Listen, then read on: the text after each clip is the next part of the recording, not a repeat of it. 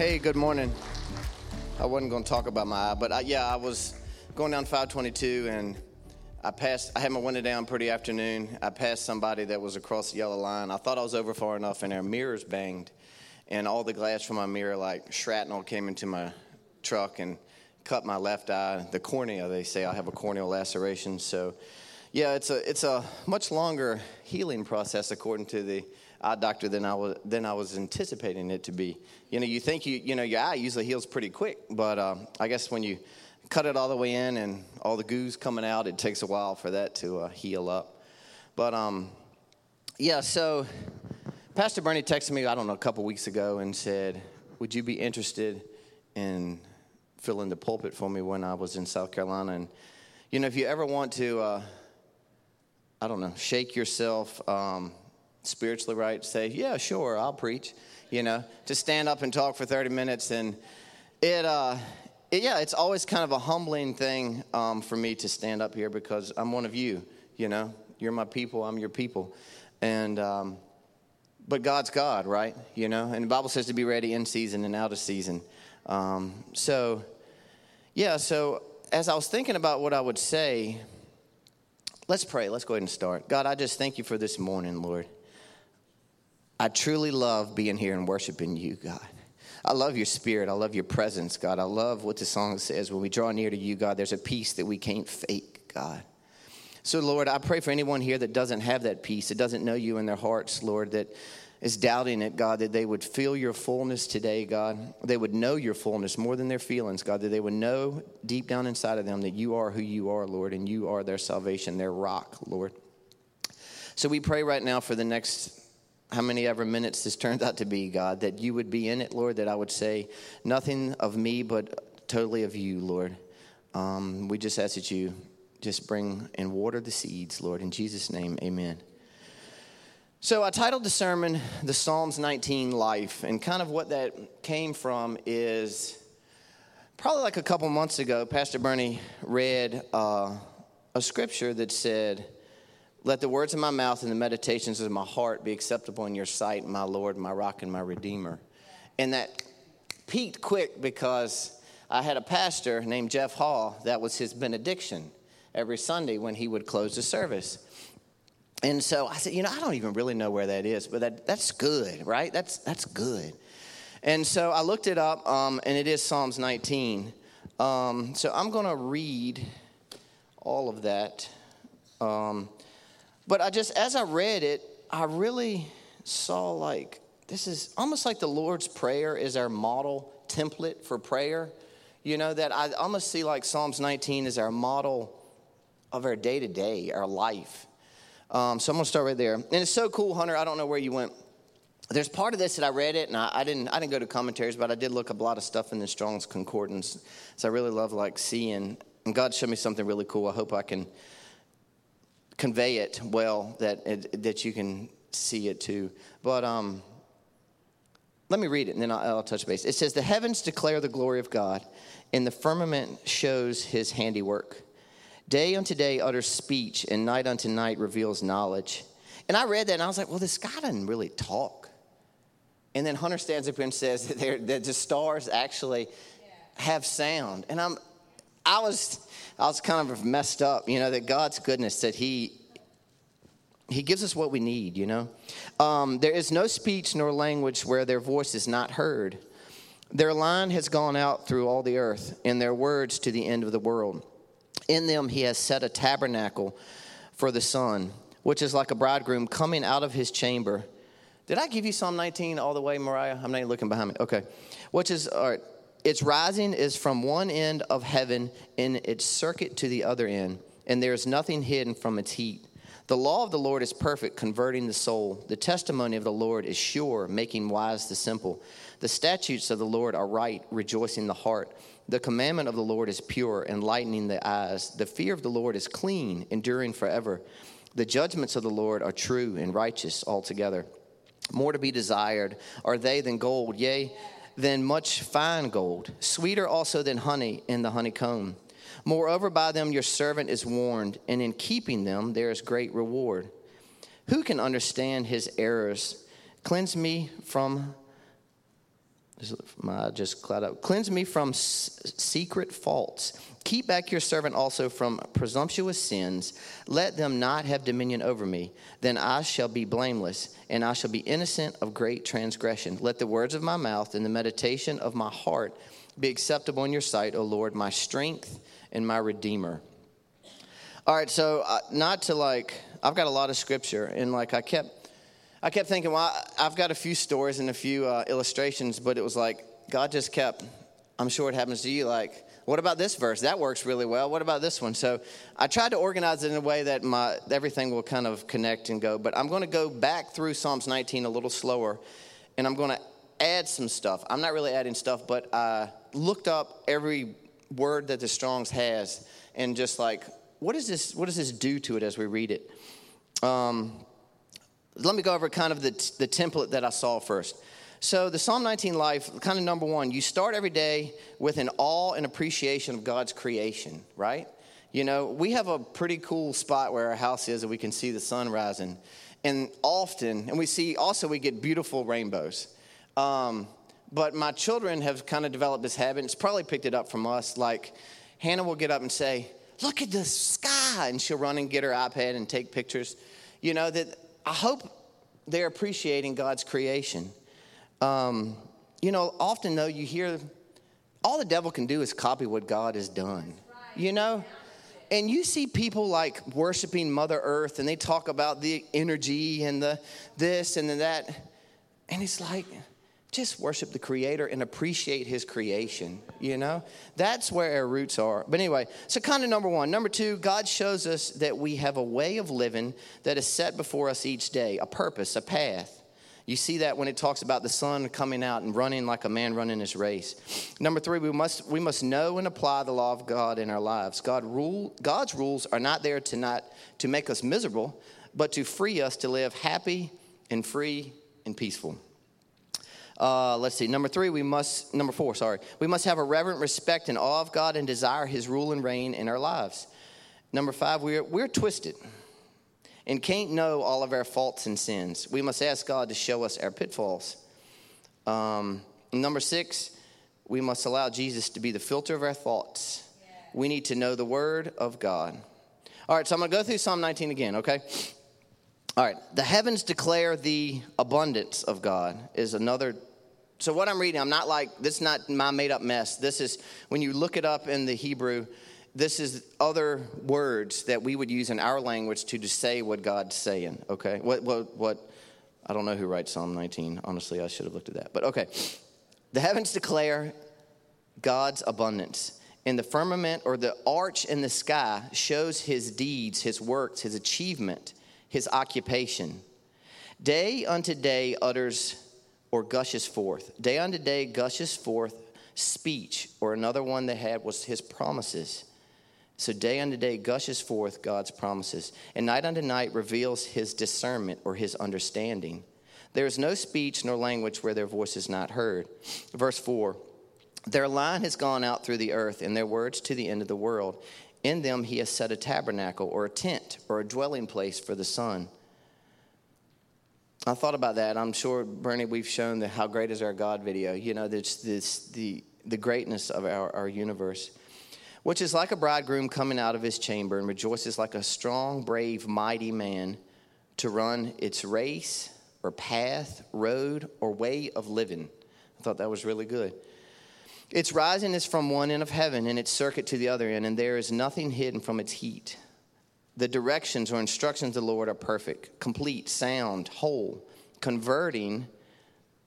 This is really good. Are y'all listening? Converting, which is turn back or turn away. And then it was not necessarily with the idea of return to the starting point. That God takes us on a journey, on a path. And I'm not supposed to be where I was 5 years ago. I'm not supposed to be where I was yesterday.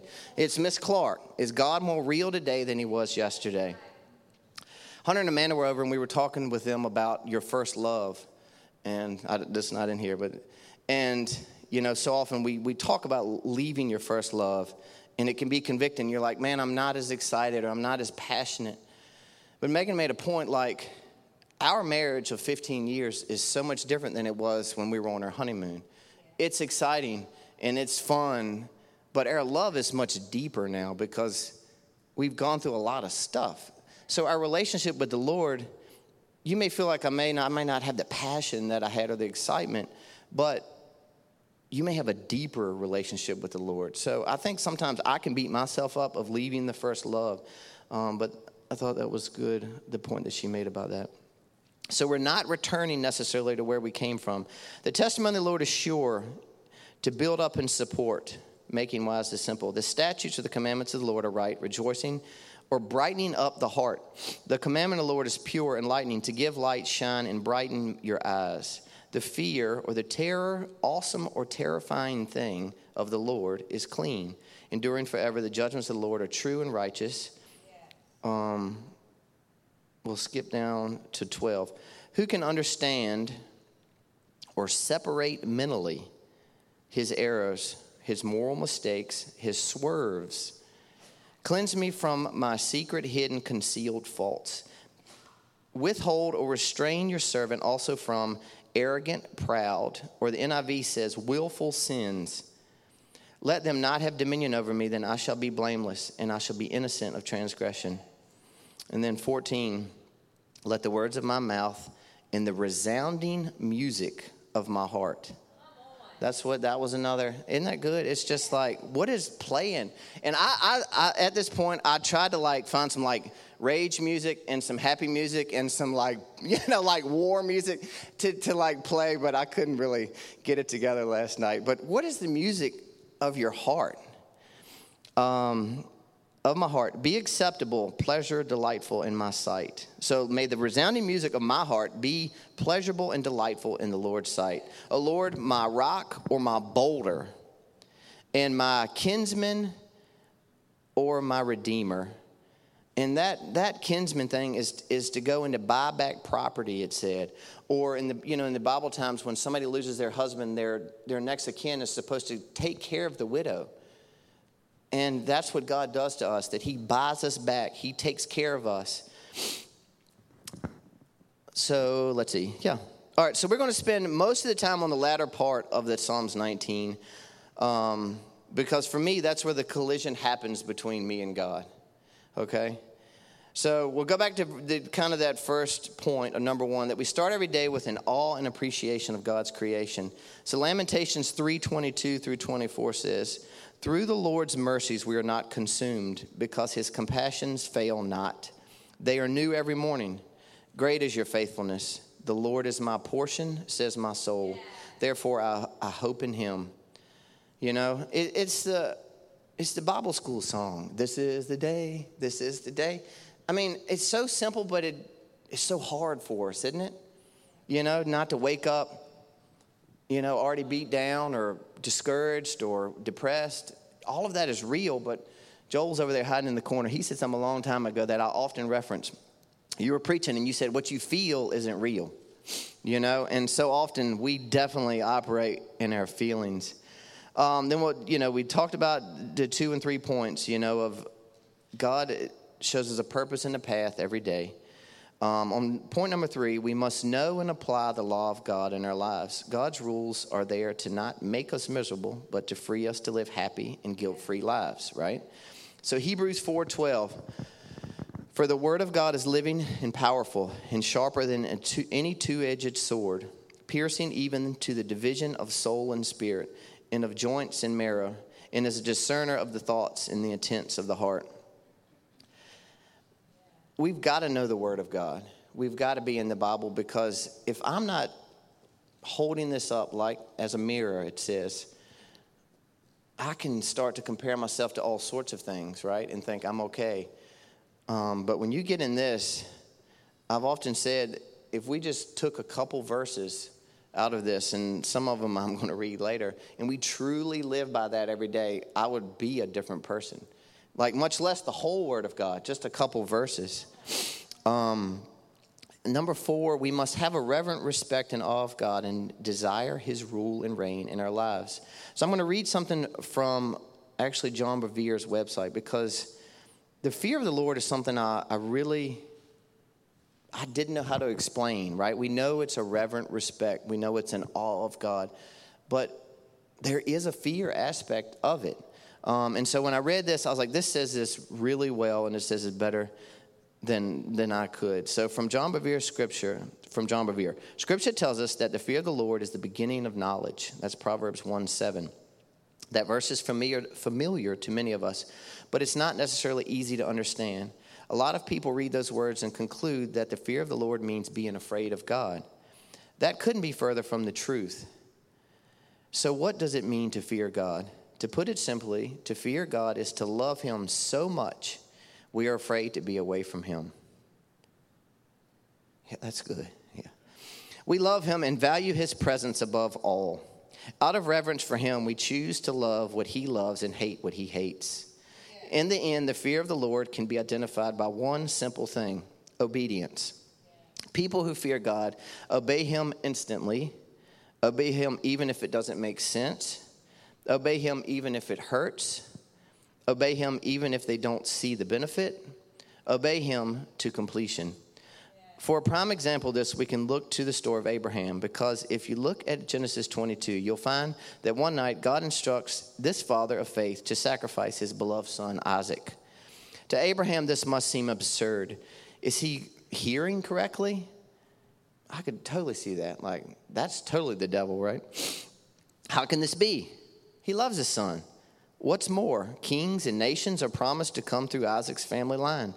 How can God's promise be fulfilled if Abraham kills him? Like, God, this doesn't make any sense, right? Wouldn't we all say that? But the Bible says there's a way, I don't know if I put that verse in there, there's a way that seems right to a man, but in the end, it leads to destruction. Abraham cries out to God. What? He says, how can you tell me to do this? You promised me nations would come through him, but there's no divine response, only silence. How many of us would take a few weeks, months, or even years to ponder such a command and eventually convince ourselves it wasn't reasonable? But Abraham is different. We read, early the next morning, Abraham got up and saddled his donkey. He obeys instantly. Yeah. Have you ever been around someone who lightheartedly comments, God's been dealing with me about this for several months, and laughs it off? It's tragic when you think about it. They're bragging about their lack of godly fear. God instructs Abraham to sacrifice the greatest promise of his life, something he'd waited 25 years for, and doesn't give him an explanation for the request. It doesn't make sense for Abraham to give Isaac up, yet he still obeys. The thought of sacrificing his young son hurts Abraham deeply.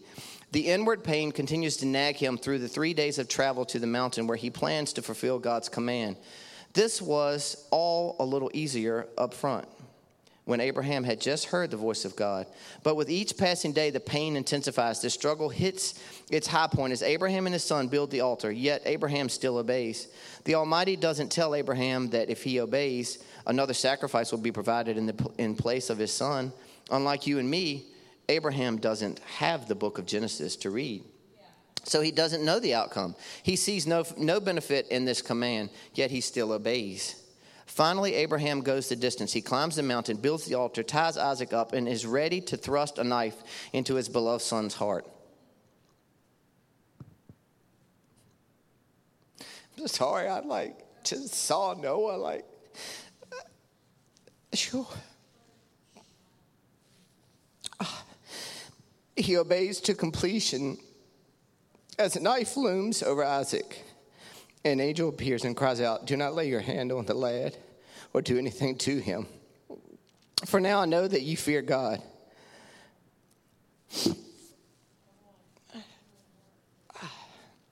How does the angel know Abraham fears God? Because Abraham obeyed instantly. When it didn't make sense, when it was painful, when there was no promised benefit, and he obeyed to completion. Abraham's priority was obedience to God above all else. Yeah, I mean, that said it well, didn't it?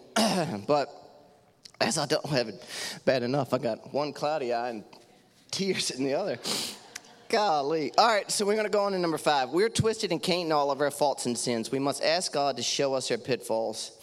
I used to pray a prayer kind of when I really got on fire for the Lord. And I guess I saw me as a ship, as a really big ship. And You know, there's the bridge where they drive the boat or the ship, you know, and there's the engine room, and there's just compartment and room after room after room. And it was like, I was like, God, you drive it, you know, you're the captain. And it was like, I felt like God was like, all right, yeah, I'm driving it. And, you know, and after a while, God would be like, what's behind this door, you know? What's going on over here? And I'm like, oh, man, I guess I haven't opened that one up to you, you know?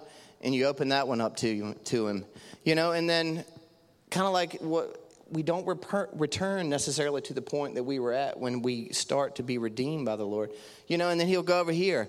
What's in this closet, you know? And we've got to let God work on us. Yeah. We are work in progress until we go and be with him, you know?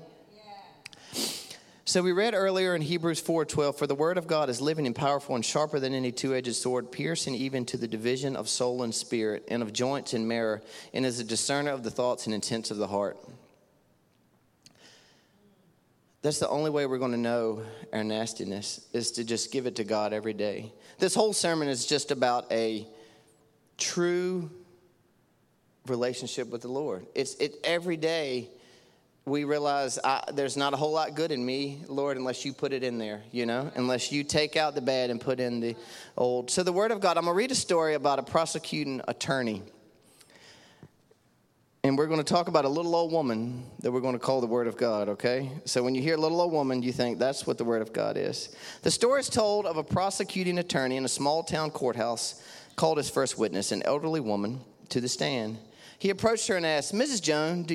Jones, do you know me? She responded, why, yes, I do.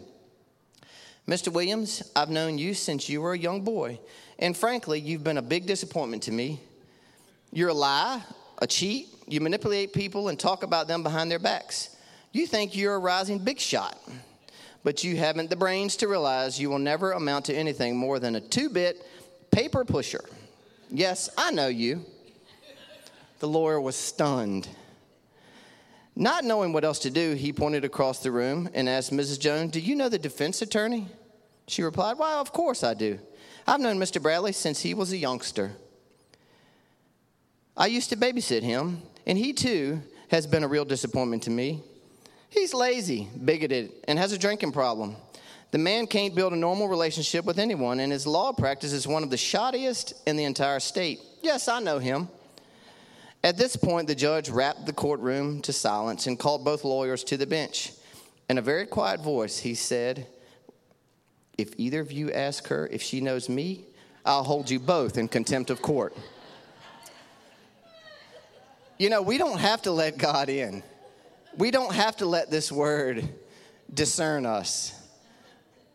It's really a choice.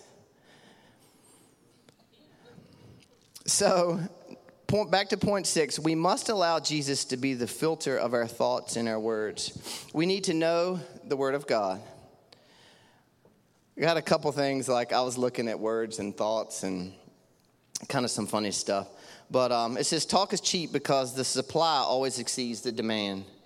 One of the lessons of history is that nothing is often a good thing to do and always a clever thing to say.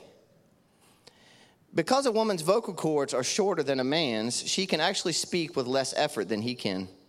Shorter vocal cords not only cause a woman's voice to be more highly pitched, but also requires less air to become agitated, making it possible for her to talk more with less energy expended. That's for you, Pastor.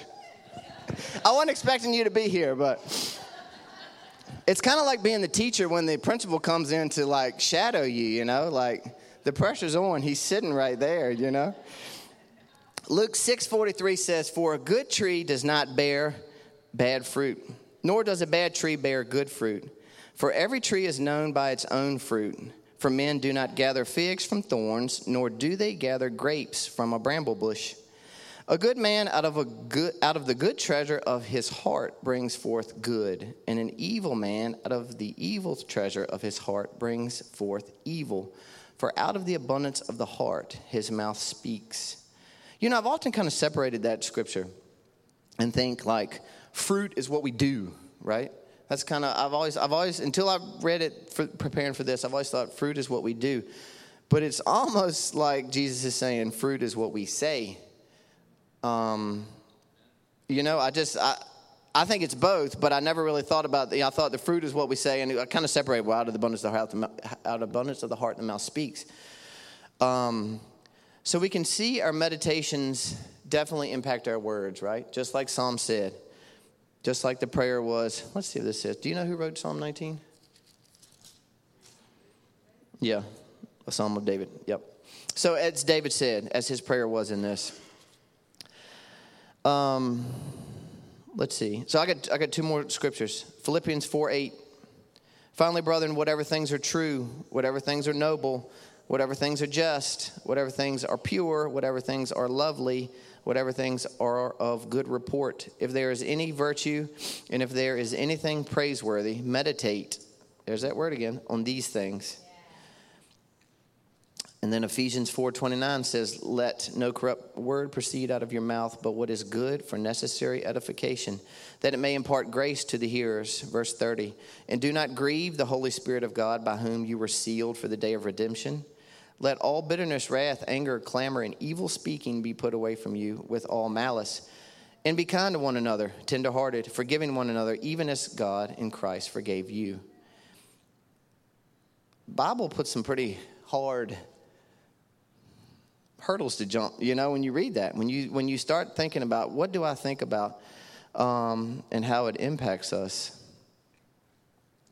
I listened to another sermon, and the guy said, if something comes out of my mouth that wouldn't come out of Jesus's, it shouldn't be coming out. And it was like, you know, he says stuff in a way that it's like, you know, like somebody just kicked me in the gut, you know. So where are the areas of meditations that our hearts are unfruitful, that we can be tempted to camp out in, you know? We can camp out in discontentment. We can camp out in anger. We can camp out in jealousy or justification or judgmentalism, if that's a word. I deleted my Facebook account 4 or 5 months ago. And so I texted Megan, and she's like, you know, what happened, or what was the straw that broke the camel's back, or whatever, because we've kind of talked about it. And I actually went back in my text message to read what actually I said to her. And I said, it hardly ever causes me to think like Jesus. I get judgmental, prideful, mad, or jealous. You know, and so I'm going to bare my nasty soul. Like, I don't have enough spiritual discipline to be able to look at this and not, you know, inside. But often I think the devil will put things in our life as a temptation to meditate on junk, right? You know, and we just read, out of the meditations, out of the abundance of our heart, our mouth speaks. So then we're meditating on junk. Then we start spewing junk, and our words have power, right? You know, so then we start to convince ourselves, and it's this bad cycle that we can end up in. As I was researching thoughts and all, one doctor said they did a study, and they said as people get older and they don't have a purpose, but if they don't have anything to think about, this is actually what it said, their thoughts naturally go negative, you know? So that made me think, like, we all have people in our lives that, I remember my grandma died when she was 100. And it was like when grandma started going downhill was when she felt like, and she didn't say this, but I could see it. She felt like there was nothing I can contribute to the family or to the church or to the world, you know. And it's not true. Like, we can always pray. But for her, I can't cook the biscuits. I can't fry the chicken. I can't watch the kids anymore because I can't pick them up, you know. And it was, I think it's a challenge, you know, but up until pretty late in her life, you know, grandma stayed positive. Not that she wasn't at the end, honestly, but that we have to really think about what we're thinking about. Yes. Let's see, I did that point. The other thing is, just like you talked about our words, I feel like God showed me this a long time ago. My body will never go anywhere that my brain hasn't gone first. You know? So if I go and click on something, I've already thought about doing that. if I go and badmouth somebody, gossip about somebody, I've already decided to do that in here first. If I go and cheat on my wife, I guarantee you that's been thought about a lot before it happens. So this is, I didn't do any study, but I mean, I think, what is it? Joyce Meyer wrote a book, The Battlefield of the Mind. It's probably, that it starts here. We all know that it starts there. So I'm going to try to get to the really cool thing God showed me right now, okay? All right, so we'll go Ephesians 6:15. We got it up? And having shod your feet with the preparation of the gospel of peace, verse 16, above all, taking the shield of faith, with which you will be able to quench the fiery darts. Actually says quench all the fiery darts. Is it not working, Mariah? Oh, man, sabotage. So it's Ephesians 6:15 and 16. The technical difficulty is my fault. Got it? All right. And having shod your feet with the preparation of the gospel of peace, above all, taking the shield of faith, with which you will be able to quench all the fiery darts of the wicked one. So I kind of dug into those couple verses. So the shield of faith, the word for shield right there comes from the word, I think it was pronounced ruha, if I remember right. I have the number, which that doesn't do you any good. G2374. But it's the root word. Yeah, there it is. It's thoo and then ra, through ra, meaning a four-sided large shield or a door, which I thought was interesting. So we read our door of faith. Well, that's almost different to me. Like, I don't know, just something about that. So I kept digging and reading. So another verse that came to me before I realized how they were connected. All right, John 10:9. Did I give you that one? All right. I am the door. If anyone enters by me, he will be saved, and will go in and out and find pasture. The thief, this is what I got it for, because I was thinking about the fiery darts of the wicked. Like, what are the fiery darts? What is their goal? What is the goal of Satan? And actually, another word for fiery dart is a missile. When you look at it in the Strongs, like, I think like, pew. Devil's like, no, coordinates, longitude 5, latitude 82, like, he's got the crosshairs on us, like, it's coming, right? It's not Cupid and a little cute arrow. This is a attack, right, on our minds. They're coming. Fiery darts are coming. Jesus wouldn't have, actually, in Ephesians, Paul wouldn't have told us to have it if they weren't coming. Okay? Where did I was in John. Yeah. So Jesus is our shield of faith. But what's interesting, let me find my notes here. The same word for door, so the G2374, thura, is the word door there that we read in Ephesians 6:15. Okay, so the word shield in Ephesians, we raised to quench the fiery darts, comes from the root word, thura, which Jesus calls himself in John 10:9, that he is the door, he is the shield. And when I read that, I was like, wow. That we think we have to do it. And I'm so guilty of this. I don't know, maybe it's a man thing or whatever, but I'm so guilty, like, I've got to do it. Okay, God. Shield of faith, helmet of salvation. Because that's a warrior. He's ready to fight. But I think what Jesus is saying, I do it. Yeah. There was another story I heard this week driving to work. And he said, would you rather have, and I can pose a question to you because I answered it wrong, I guess. Would you rather have a whole lot of faith and walk out on a half inch of ice? Or would you have a little teeny bit of faith and walk out on 2 foot of ice? Well, how would you answer? Like, y'all can, everybody thinks, I want to be the one that has a whole lot of faith, right?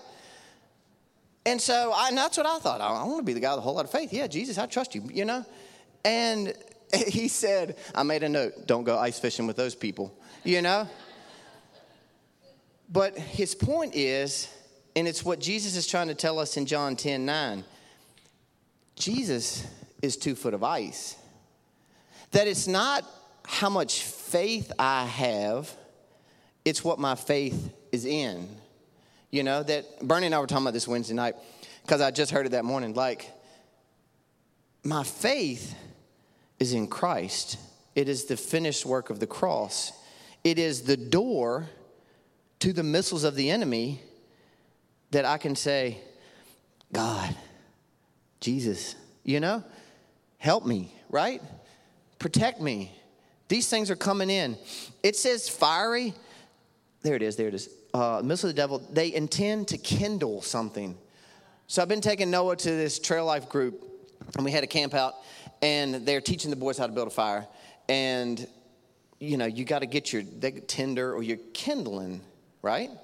Because all it takes is just a little spark, and then all of a sudden it goes. And that's the purpose of the fiery darts, is to kindle something in our minds that goes against the word of God. All right, I got another little story. Legendary investor and philanthropist, I get tongue-tied on that one, Sir John Templeton, had posed the question, how can we get 6 billion people around the world to practice gratitude? Not long after Sir John died in 2008, his daughter-in-law, Pina, I guess that's how you say it, Templeton, discovered a curious document in his personal archives. It was a short letter the visionary had included with his family Christmas card mailed out in 1962. Instead of using the letter in the way it is nowadays used to showcase his children's accomplishments or the family's annual vacation, he took the occasion to encourage readers to think of the mind as a garden and themselves as responsible for tending it. If you exercise no control, it will become a weed patch and a source of shame and misery.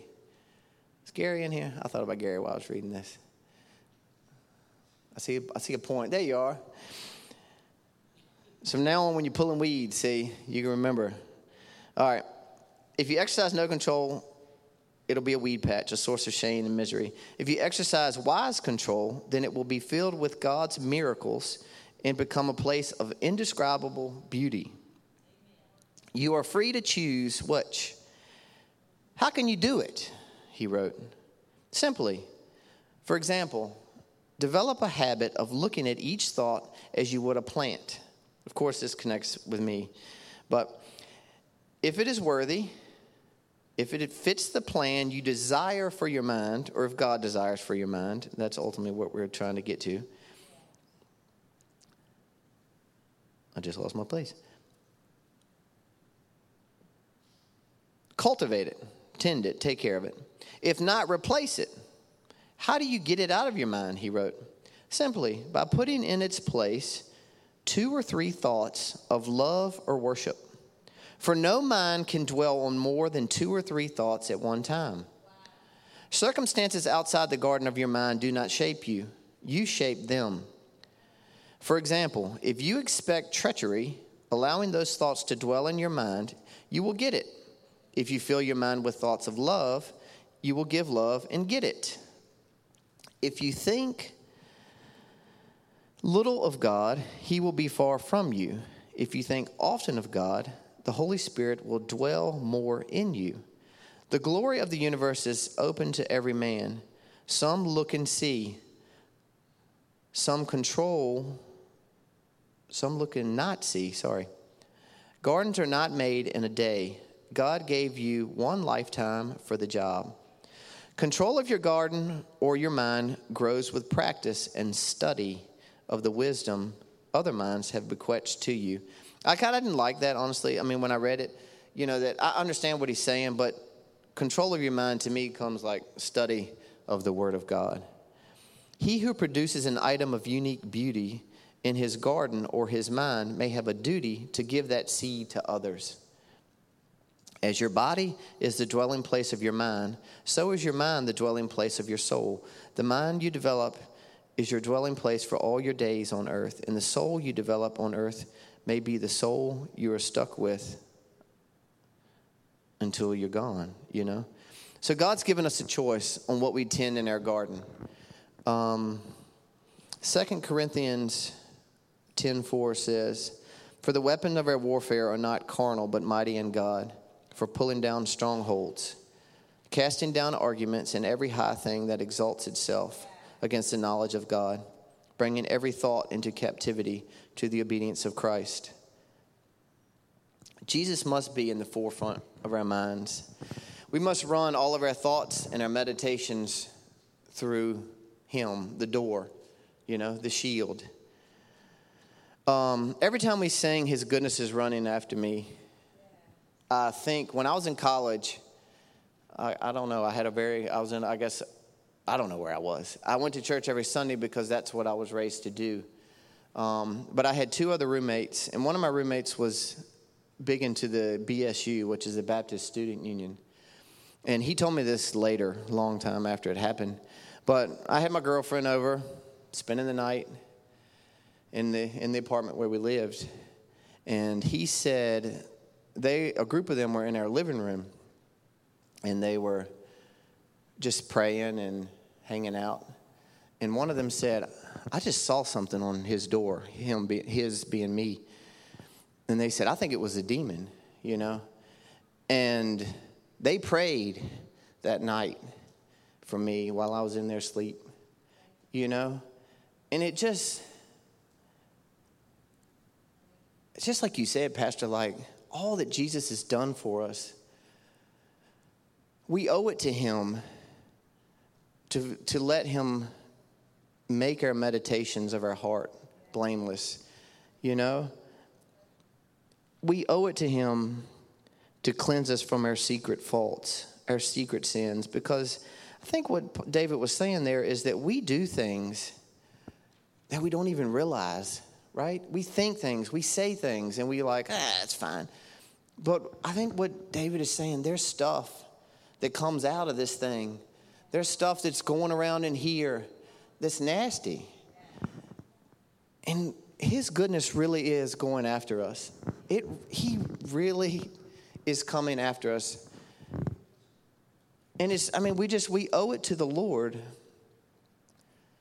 to try to walk worthy. It's fire insurance is great. So, and I'm not knocking salvation. Just like you said, if God doesn't do a thing else, if he doesn't heal my eye, and we never had children, and the list goes on and on, what he did on the cross is enough. Right. But his goodness is still coming. And this isn't like God's going to give us all brand new cars and new houses. But he loves us. Yes. And he wants good for us. And he wants us to be holy and righteous and think about lovely things and whatever is pure. He wants us to not let corrupt communication come out of our mouth.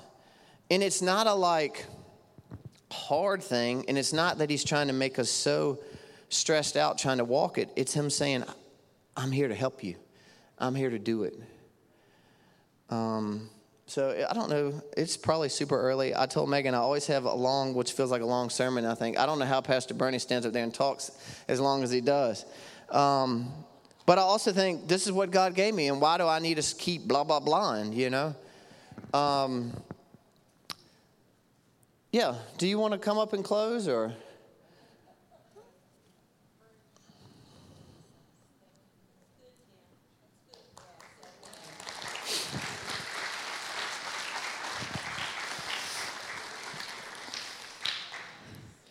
As he's going through his message, I'm thinking, I want to get a copy of that because there are so many points that was deep and profound. Because as I'm sitting there, see, there's a message in the message. When you preach, there's usually and I try to look for that. When I come in on a Sunday morning, I'm listening to the words of the worship songs. I'm listening to if somebody has a testimony or something, because I think God wants to say something it's an accumulation of all of that. And there's a message in it. Like this morning when I got up and I heard, it's your attitude. Your attitude is so important. Even when Paul and Silas was in the Philippian jail, their attitude was right. It's about attitude. Then I come in and Timmy brings this profound word that. And I just felt like the Lord was saying to me that everything he said was spot on. It was deep, but it was not a suggestion.